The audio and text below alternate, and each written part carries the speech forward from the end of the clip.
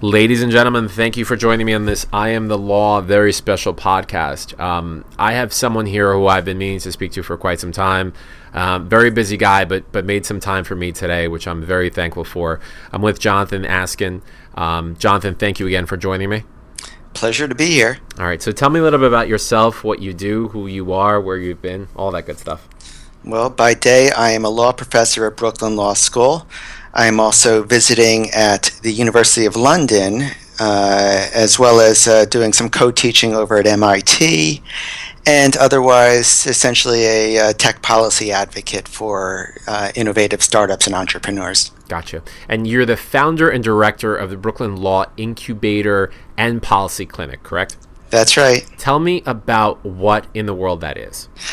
Well, and I believe it was the first of its kind. The ambition was to create a program here at Brooklyn Law School where we could really train the next generation of lawyers to understand the full spectrum of needs of next generation tech-oriented clients. This grew out of I was a longtime DC tech policy advocate. Okay. And me and all my friends in DC thought we were tech lawyers.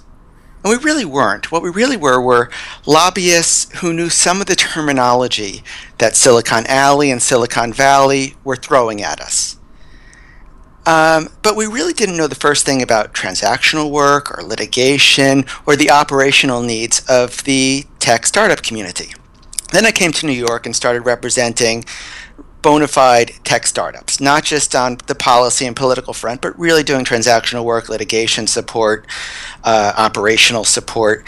And I realized that me and my friends in the lawyers in the tech world also weren't full-blown tech lawyers because we didn't really understand the trajectory of politics and policy and how it was going to affect next generation clients. So I thought it was really important to train this new generation of lawyers that knew not just the transactional needs of clients, not just the litigation support needs of clients, not just the policy trajectory and not just the politics that would affect clients, but to know it all, to at least have some understanding of how policy and politics and litigation and transactional work was really going to affect this, the client in the digital age.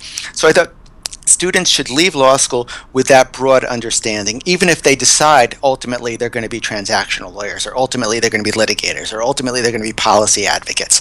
They needed to have that broader spectrum because policy and technology and law are so intertwined now that we've got this whole new generation of startup that is doing things that the law has never really anticipated.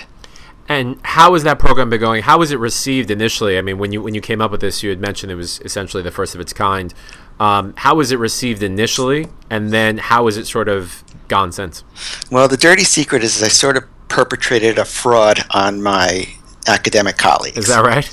Yeah, circa 2007 when I launched, I had been teaching here at Tech and Telecom Law, and the school decides that it wants to create an IP clinic. Circa 2007, IP clinic is the phrase du jour. Every law school worth its salt wants an IP clinic. So I said, you know what? I'm going to give you an IP clinic. But to me, IP meant a lot more than just intellectual property. Sure. I thought intellectual property was just one small component of the needs of next generation clients. So I'm going to create an IP clinic. I'm going to come up with another moniker, another phrase for what IP could stand for. To me, it meant information policy. It meant internet protocol. It, of course, meant intellectual property. But I decided we're going to call this incubator and policy, so that students will actually work to incubate clients, incubate startups, incubate next generation startups, but also do some policy advocacy. So that we're not just doing the legal support work for the clients, but we're also doing some systemic policy reform so that we both morph the client to suit the needs of the law, the requirements of the law, but also work to morph the law to suit the needs of next generation clients. Got it. And how's that been going since you started? It's been wonderful. I think in the 7 years we've been running, we've represented well more than 700 clients, mostly Brooklyn-based startups, but also New York more broadly, and now globally. Tell me, almost as an aside, I mean, you mentioned Brooklyn startups, and that interests me. So I'm originally from Brooklyn, and I was dying to move to the city. Like, that's all I wanted to do my entire life. and I finally saved up enough coin to move here for a little while. And then as soon as I moved here, everything moved back to Brooklyn. I do primarily real estate in my practice areas, and I noticed that Brooklyn was booming and everyone's going back there. And then a few people had mentioned the startup scene is sort of moving to Brooklyn as well, and there's a bunch of real estate in downtown Brooklyn that's almost going to be exclusively used by commercial and startup tenants. How have you seen that morph in the years since you've been in Brooklyn? What do you see the future of that as being? So I love the fact that you use that phrase, the city. Yeah. Because the city means something very different to me today. Yes. I think when you say the city, you mean that Brooklyn beta test that some people call Manhattan. That is correct. That is yes. absolutely correct, yes. So I'll tell you what's happened to me over the past 7 years. And in part, I got pretty lucky. Yeah. About 7 years ago, 6 years ago, even 5 years ago, my students and I would spend about 5 nights in Manhattan. Okay. Because that's where everything was happening. Right. There wasn't a tech scene a tech event to be had in Brooklyn circa 2008. Sure. Now what's bizarre is we can spend 5 nights a week in Brooklyn. Right. Because everything we need is happening here. Right. So Brooklyn's tech star, Brooklyn's innovation star has been rising during the time that we've been running our program, which has worked out beautifully for us. So what I love is that my students now get to represent their former college classmates who went off and started ventures. So we get to do the legal side of what is growing in Brooklyn. Sure. By some accounts, I think Brooklyn may have more startups per square inch than any place else in the world, at least what we call the Brooklyn Tech Triangle. Oh, wow. Between Dumbo, downtown Brooklyn, the Brooklyn Navy Yard, now extending out to Gowanus and Sunset Park. We could do nothing but represent innovative tech startups in Brooklyn if we so choose. Do you see, and this is another thing where real estate sort of plays into this as well. Do you see a period of time, and I was specifically talking about, when I read about the Jehovah's Watchtower sale that occurred to Jared Kushner, I looked at it for a second and I was perplexed by it, and I was like, this is kind of genius, because I thought I saw a scenario in which people in Brooklyn, right? So the whole problem with going more south in Brooklyn and keep going there is the trek to the city, but do you see a time in the next few years where people aren't just, the city's going to be, or Manhattan, I should say, is going to be an afterthought, right? Where you live and you work and you start things up in Brooklyn itself, and the businesses blossom in Brooklyn, you stay in Brooklyn. Do you see that happening quite soon, even more so than it is now? Oh, yeah. When you think of where the young, tech-oriented startups want to work, it's not in the skyscrapers of Manhattan. Right. It's in the open, converted warehouse spaces of Brooklyn, particularly the Brooklyn waterfront. Right. That's what I see. Conversion of the Brooklyn. You could see it in the Navy Yard, and you see it in Sunset Park, and now you're seeing it in the old Watchtower buildings. Right. The ability for everyone to work in close proximity. You know a writer, Stephen Johnson? I'm not familiar with him, no. So Stephen Johnson, there's a PBS program that he's running right now, but he wrote a book. He was a startup guy from Dumbo. Okay. He started a company called Outside in Dumbo, one of the pioneering companies in Brooklyn. AOL ended up buying them. They were a hyper-local company. But more recently, Stephen Johnson wrote a book called Where Good Ideas Come From. And to me, that sort of epitomizes what Brooklyn is about. Because to me, Brooklyn is the place where good ideas come from. For me, the principle is great startups and great new ideas aren't really happening in South Dakota. Right. They're happening in Brooklyn. And why are they happening in Brooklyn? They're happening in Brooklyn because you've got this great melting pot of young innovators from all different sectors, just across the spectrum. And you don't know what's going to happen when you throw all them together into the stew. Right. But when you've got very creative young people from all different sectors, they mash up together and great things happen. You don't know what the future is going to look like, but you know it's going to happen where those people are mingling. Yeah, and it's interesting how quickly it's actually happening. Again, I moved out to the city, to Manhattan, I should say, in 2007, I want to say. And there wasn't, maybe there wasn't a scene, I just wasn't familiar with it at all. And in a very short period of time, forget the real estate or anything else, all of these creative people said, I want to go here, as opposed to I want to go to the East Village or the Lower East Side or whatever it is. I don't know if it was the sort of economics of it. I'm sure that played a huge part of it. But at the end of the day, these restaurants, these neighborhoods would pop up that were idea-centric and idea-rich. And they had people that not just wanted to take chances. I think that wanted to be immersed within that culture itself and see what sort of developed. Right. That's sort of the feeling I got when I left there. Which is really amazing to actually see, which I'm very jealous of, to be perfectly honest with you, as someone that rents space in Manhattan as it is. Talk to me a little bit about some of the policy advocacy that you actually do and the students are actually involved in, because I'm interested in that as well. Yeah, so each of my students is obligated to find an area in which the law has not kept up with the needs of a new emerging idea or startup. Okay. Some are more creative than others, but the goal is to try to play a role in morphing the law to better suit the needs of this next generation of startups. So there's so much going on in, say, the world of 3D printing, digital making, or the sharing economy, or anything copyright related, or patent reform. These are all areas that some segment of my students care about. Equity crowdfunding. Brooklyn. What's Brooklyn the home of? Among other things, the home of Kickstarter. Right. Now, so we've got definitely the pioneers in crowdfunding for worthy projects. Now, Congress and the SEC have opened up the door to what we're calling equity crowdfunding. Right. The ability to actually get a financial stake, but it's a third rail issue. The legal implications, the economic implications, the ability to the ethical and legal ramifications of allowing anyone to contribute and get an equity stake in a company opens up the door to all sorts of nefarious activity. Sure. But there's real value to be had from extending the concept of crowdfunding and allow investors to get a piece of the stake. And not just a T-shirt. Right. But I think it's got to be done very carefully. I think, one thing we forget, historically, lawyers have been revolutionary forces. I think we forgot that in the past few decades. I think when most people think of lawyers, they think of the maintainers of the status quo. Right. Aversion to risk. Yes, yeah. We're supposed to maintain society, the structure, the order of society. But that's nonsense. If you think about every great moment, every great revolutionary moment, who's been there to run the revolution and to put the pieces of a new society back together after the revolution? It's been the lawyers. Sure. It's those with the sophisticated, nuanced legal training to reestablish order in society. You look at the American Revolution. Who had to write the Constitution, the Bill of Rights, the implementing statutes and regulations to govern this new democratic experiment? It was the lawyers. After the Civil War, who had to implement the Civil Rights Amendments, who had to implement all the new acts and regulations to create a new just society? It was the lawyers. During the Depression, the New Deal, who wrote all of that? It was young lawyers that FDR brought into Washington. After the Civil Rights Act of '64, it was the lawyers. After the digital revolution, the internet happened, the Communications Act was dramatically reformed.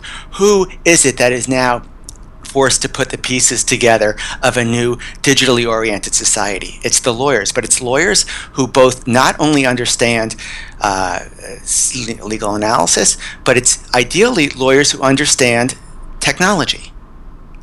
So it's a different type of lawyer then? I think it's a lawyer steeped in technology. Yes, it's not the lawyer who's playing on fax machines. It's the lawyer who's playing with social networks. Because here's the sense I get when you discuss the fully immersed sort of individual that's there, and I think it's a great, and I say this sincerely, I think it's an amazing idea, because I think that far too long we've been thought, lawyers specifically, is that we're dropped into an industry, right? So we're supposed to be general counsel for a specific, let's say, fashion company, but we don't have a background in fashion or anything else. So we kind of we rely on the law, obviously, but we learn along the way or whatever it is. We're far into the actual industry, though, right? We're just sort of a figurehead we're there to protect. And I think it's a completely different, the reason I mentioned that it's a different lawyer is that if you have someone that not only understands the law surrounding internet regulation or, let's say, crowdfunding or anything else, but has experience within that sphere, I think it's an invaluable asset, not only to that lawyer, but to a potential employer going forward, right? That's sort of what I think of in terms of the immersion. I'd love to sort of hear your take on that. Yeah, the big problem is society and technology and ventures are moving much faster than the law as a profession, as a trade, has wanted to move. Lawyers, I always call it, but lawyers in a why not world. What are lawyers? Lawyers are very methodical. We have to make sure everything is perfect before it sees the light of day. Sure.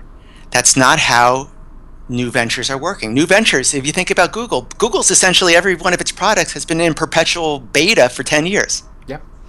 That's the nature of these new ventures. You pivot and you morph the venture as quickly as possible. Historically, lawyers have been trained to say, hold on a second. Sure. That's not the way we do things here. This might run afoul of the law. You better stop. Well, guess what? Someone somewhere is not going to stop. I'll give you I learned this the hard way. I used to be a lawyer for a company called, I bet you've never heard of this company, a company called Free World Dial-Up. Nope. Of course not. Yeah. You ever hear of a company called Skype? Of course. Yes. Well, Free World Dial-Up was Skype before Skype was Skype. The difference was Skype was a bunch of renegades who were not allowed in America, who were going to run their venture regardless of what U.S. regulations and statutes said. These were the guys who started Kazaa. Kazaa was a peer-to-peer file sharing network. Sure. If they came to America, they were going to get slapped with subpoena. Sure. Free Will Dial-Up, the difference was, had me for a lawyer, and their lawyer said, hang on, what we're doing might look like a telecom service. Let's ask the FCC if what we're doing is legal and can proceed unregulated. So the company deferred to their lawyer, and in lightning speed, 18 months, the FCC said, go ahead. What you're doing is not going to be a regulated telecom service. 18 months, fast in law time, but not in business time. Skype, during that period, got a user base of more than 30 million people. It was almost impossible for Free Will Dial-Up to compete against Skype that already had that great 18-month head start at that point. So my lesson learned was sometimes the lawyer has to move quickly and figure out ways to advance the venture when the law is uncertain. Do you think that there's a way, you bring up a really interesting point. It brings up another podcast that I did, and it was with Abe. I'm going to butcher his last name. Is Geiger from Shake Law. I don't know. Sure. Right. And when I spoke to him, he's a great guy. But when I spoke to him, in the back of my mind, he essentially what Shake does is that they allow, so let's say for some parts of it, freelance people. Let's say a DJ wants to do a gig, and the DJ doesn't have time or maybe the resources to go to a lawyer and say, look, I want you to draw up a contract for me, for each venue that I do. Shake just gives them the opportunity to use a pre-drafted sort of form, send it over to the venue signs, the DJ signs, they're in contract, it's done within 10 minutes or so, right? It's a great idea, and it would slam against the wall of any lawyer that says, whoa, hold on, what are the terms? Are you protected?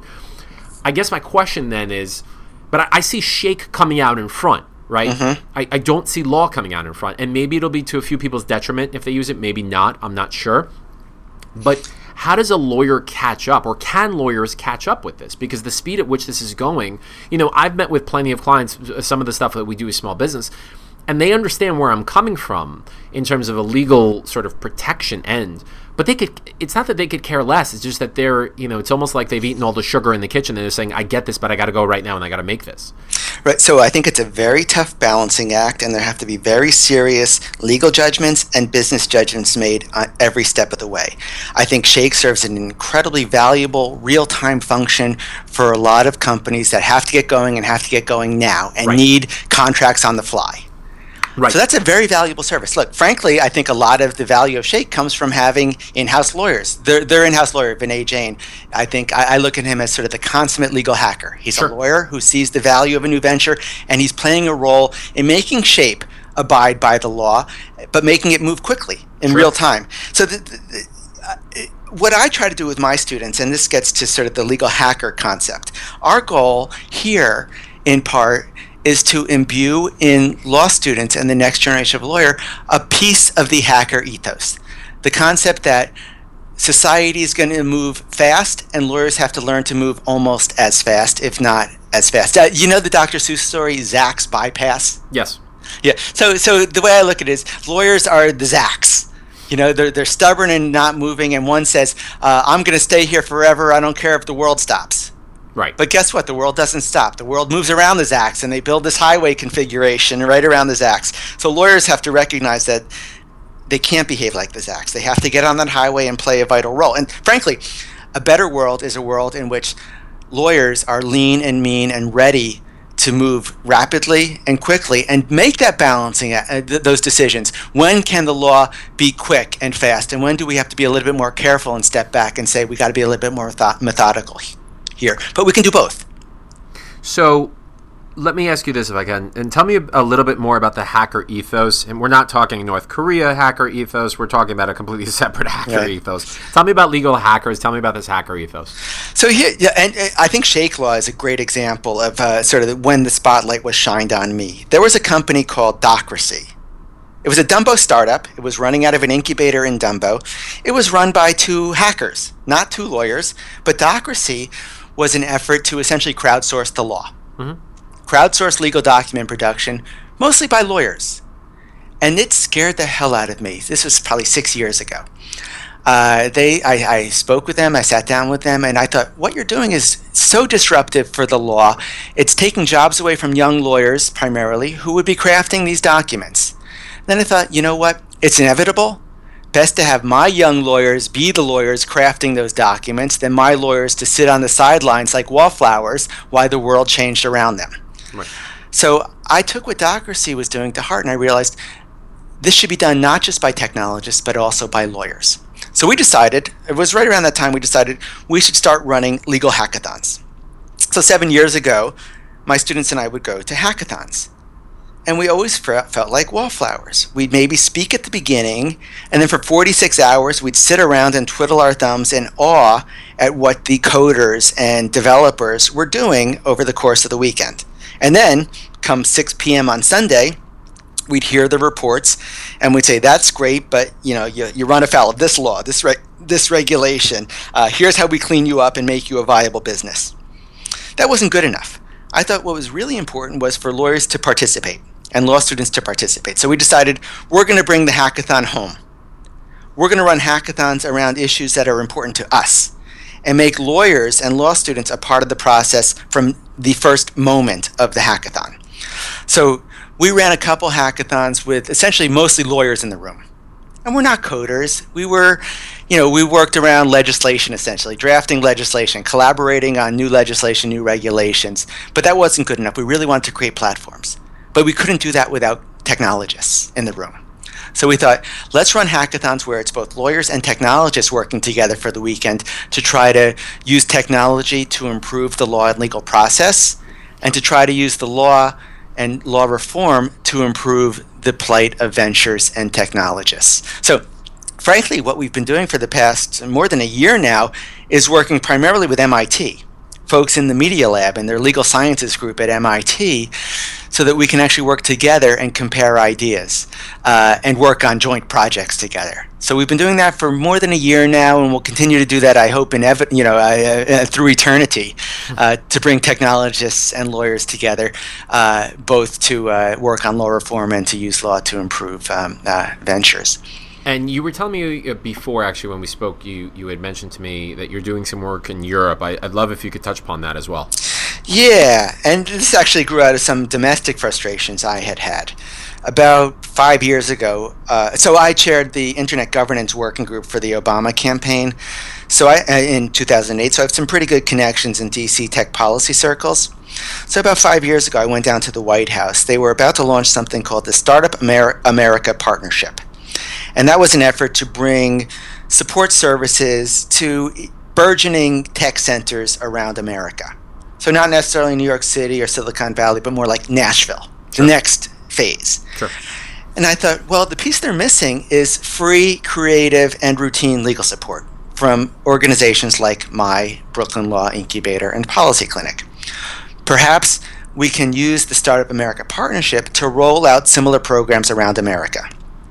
The White House kind of liked the idea. They introduced me to the folks running the Startup America Partnership, but we were a little slow in America.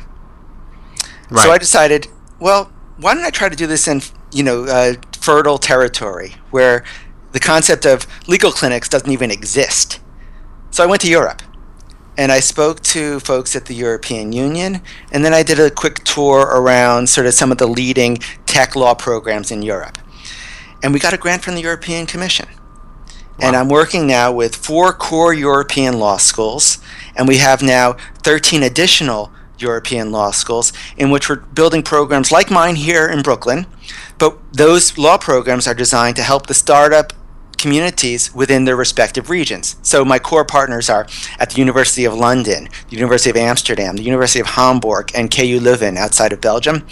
And they are working with their own startup communities to provide that essential, free, routine, and creative legal support. So those startups are ripe and ready and can succeed. So 2 follow-up questions to that, because it's actually quite exciting. Number 1 is, how would you rate the difference between the regulation, and again, it's sort of a broad question, but the regulation in the U.S. versus the regulation in Europe, in that which one seems to have the better ability to allow these startups to get up and running really quickly? And I guess the second part to that is, does Europe, given the economic circumstances Europe's been in for years now, do they see this? And again, I'm sure it's based on the country itself. Some countries will differ, but do they see this as an opportunity to sort of come out of the hole that they're in by allowing this industry to flourish, just as it's helped tremendously in the United States? So I think a program like mine here in Brooklyn is much more valuable to the startup communities of Europe than to the startup communities of America. And I'll tell you why. We've got decades lead on Europe as far as our startup and business spirit is concerned. America has a lot of business clarity. American startups, by and large, understand the value of crossing every T and dotting every I when you do a startup. There are enough law firms and lawyers in America that you can cobble together sufficient legal support. Make sure your IP is good, make sure you got the right business structure. Much more of a known quantity in America. In Europe, they don't have that same sense of, let's make sure the startup has its legal structure clean and in place and all of its IP and equity set up from the get-go. So I think it's been historically more difficult for a European startup to get funding, in part because a VC or an angel isn't quite as sure that the European startup has its equity arrangements in place, has its IP in place, has its corporate structure in place. So I think there's an incredible vacuum and opportunity for young lawyers in Europe that doesn't necessarily exist in America, where we've got good business law structures and where we've got a well-established legal community trying to help. So having said that, the void is greater in Europe, and there is more of a need for law schools to fill that void than there is in America. Now, that's not to say we don't have that void in America. It's just not as apparent. Look, we've got Delaware law in America. They don't have the real equivalent of Delaware law in Europe. Right.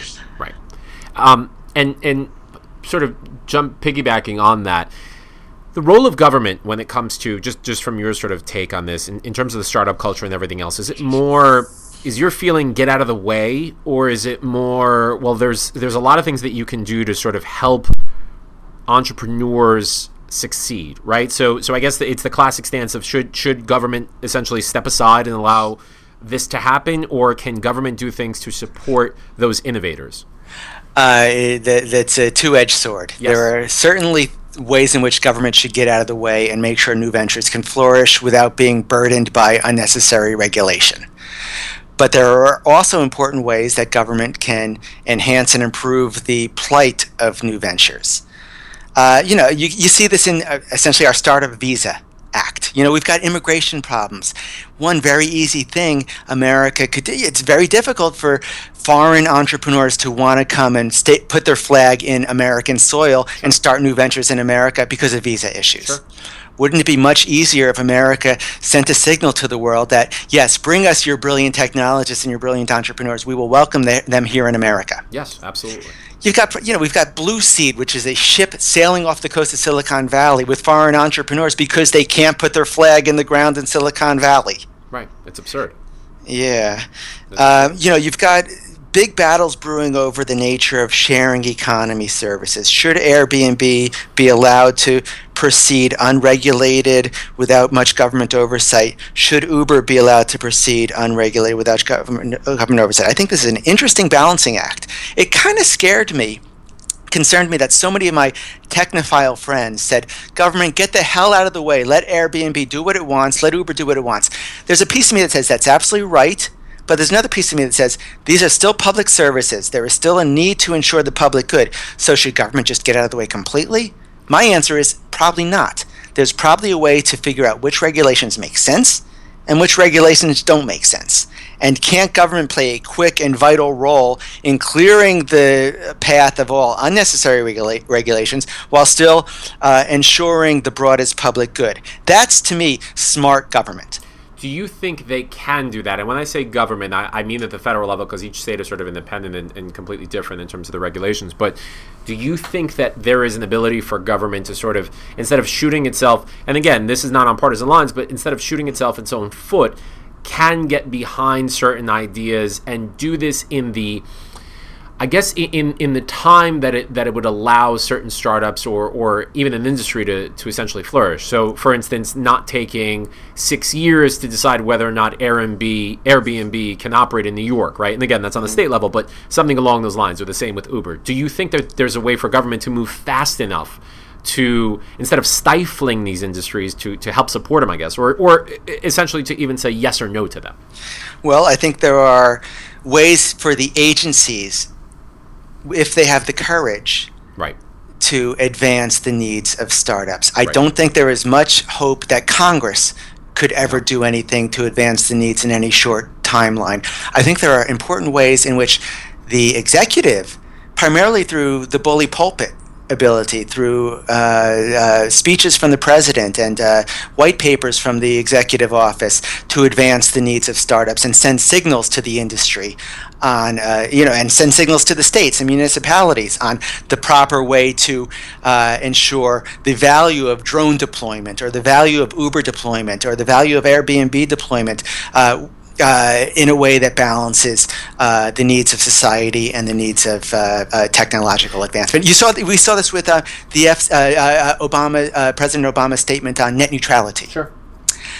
He sent a very strong signal to the Federal Communications Commission that there is a way to encourage startups, a regulatory structure to encourage startups to deploy their services, knowing that they could reach the internet without an intervening gatekeeper. To me, that was a very strong statement from the White House. It took courage for the White House to do that because it contravened the positions of a lot of the most powerful players in Washington, Verizon and AT&T and Comcast, etc. We see the Netherlands has embraced the concept of net neutrality. I think that's an interesting statement for the Netherlands to make and to say to its startup community, come to the Netherlands. You come to the Netherlands and guess what? You're going to have free, unfettered access to the internet without having to go through the extortion racket that the internet access provider is going to offer you. It's a great idea because it's essentially fostering business. I mean, I don't want to say it's a genius idea. It almost seems like common sense. You want to make a certain place completely hospitable for a business to come in and say, look, flourish, have at it. We want you here, as opposed to sending mixed signals here and there. And those debates play very well, I think, at the executive and at the agency level. They can't play well in Congress, which is beholden to deep-pocketed special interests. Yeah. I mean, I think you see that in New York specifically, and again, on the state level, but at the end of the day, when you have this debate over Uber that was going on for so long, you literally look at industries that are just going to be flattened by technology that comes in and essentially says, look, you're inefficient and thanks so much, but we have something better. And for for a congressional representative to accept that is, you're asking a ton, right? Because of the same special interest that you discussed. If I can ask more on a sort of a larger scale, do you see, and this is a question that I sort of play with all the time, those people that 40 years ago or 50 years ago would have gone into government, maybe 60 years ago, would have gone into government to change things up, do you see the new iteration of those people going into tech instead to try and change the world? And again, this is a very sort of broad question, but it's something that I've always sort of thought of is, people of my generation, they're not gunning to be the next congressman. They're not gunning to be the next state reps. They're gunning to find a way to partner with an NGO to deliver medicine in a really efficient way in a startup culture. Do you see that going forward? Frankly, I don't, and I'll tell you why. And maybe I'm being Pollyannish about this, but I lived it. What I imagine is for the next 10 or 20 years, there are going to be young folks coming out of law schools and political science programs and public policy schools who see the revolution, who see this incredibly rare opportunity where a young lawyer or a young policy advocate has the ability to create the laws that are going to govern the world for the next 100 years. That to me is an incredibly rare moment, the likes of which a young lawyer sees but once in a lifetime. We've maybe seen it 5 times in American history. That is a profound opportunity for someone who cares about tech policy.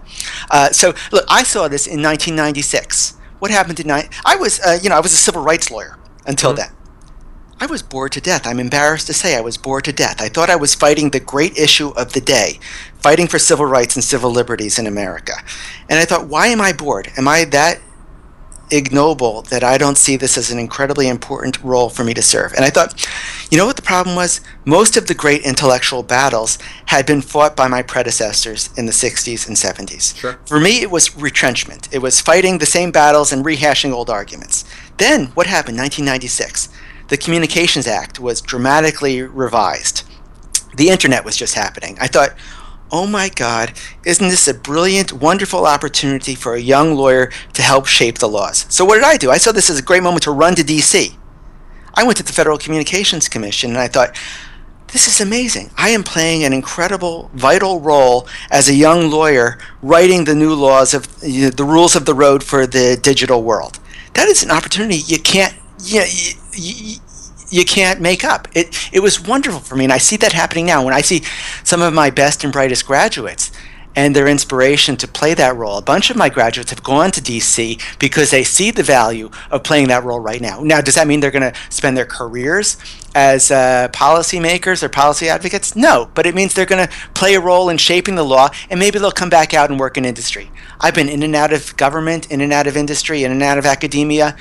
That's the way to play it, I think. Shape the laws and play a role in creating the new startups and the new laws. And do you think that there's an opportunity to shape it? In other words, and I agree with it, and my God, may your stance be the actual truth itself, because you have a very optimistic view of it, and I want to believe that'll be the case. Do you see the opportunity for them to actually get in positions of power, given the situation that we have in this country? I think the Obama administration has been wonderful about taking the best and brightest out of technology and letting them be inspired and see the value. So to me, I feel like this administration is almost like the FDR administration, where Roosevelt brought in the best and brightest from academia and industry to create the new laws. I see the Obama administration doing that too. If you look at the Office of Science and Tech Policy at the White House, he created the new Chief Technology Officer and a staff in the Office of Science and Tech Policy that comes largely from the new innovative startups of the past 20 years. Sure. They see the needs of the startups. They see the dramatic revolution going on in society, and they're now playing a role in the policy arena. Tell me what you think, and we only have a couple minutes left, but I'd love to get your take on the lawyer of the future. And here's what I mean by this, and I always sort of give this example, in that you had two extremes before, and I always use, for some reason, I use men's fashion as an example of this, and that, there used to be a time when the lawyers were essentially, you could get something done custom for you, right? A custom suit. So you could come in and say, look, I want to start up a company. And the lawyer would essentially say to that client, well, look, it's going to cost $3,500 for that LLC agreement. And I'm going to, shape it in whichever way you want me to. I'm going to literally alter it in whichever way you need me to. And it's going to be perfect, and it's going to be just for you, right? Mm-hmm. The other extreme is the off-the-rack extreme, where you're going to pay, like, let's say LegalZoom, you're going to pay $100, maybe $200, and you're going to get something on sale. It's not going to really fit you well, but for all intents and purposes, you could put it on and you can wear it without sort of being ashamed, likely, right? Mm-hmm. What I always talk about is the new role of lawyers being that of a tailor, right, or bespoke, made to measure, which is essentially you use that fragment, that garment, that is not necessarily expensive, and then you pay that individual $300, $500, $1,000 to then tailor it specifically to whatever specifications you have. That's kind of where I see law going in terms of being a lawyer, and specifically a solo or small firm attorney, because big firms I think are a different area altogether. What's your take on the future lawyer, future solo lawyer, future small firm lawyer, specifically on the transactional basis? Where do you see them? So I'm Pollyannish again. Unlike most of my peers, I think. I think there is a great opportunity for the lawyer who is well trained and has learned the subtle, sophisticated, nuance appreciation of the law. So the internet has disrupted almost every profession. Sure. And law is not immune. But I feel like lawyers are in a great place where we are living in a world where the internet is going to do the crap. Right. The things that lawyers shouldn't have been trained to do anyway. What lawyers should learn to do is to do that which the internet cannot do. And what is the internet very good at? The internet is very good at distinguishing between zeros and ones, yes and no, black and white. The internet is terrible at working in the gray areas. You know who's good at working in the gray areas? Lawyers. Exactly. Lawyers do exactly that piece of the puzzle that the internet cannot do. So shouldn't we be in a perfect world? There is no friction.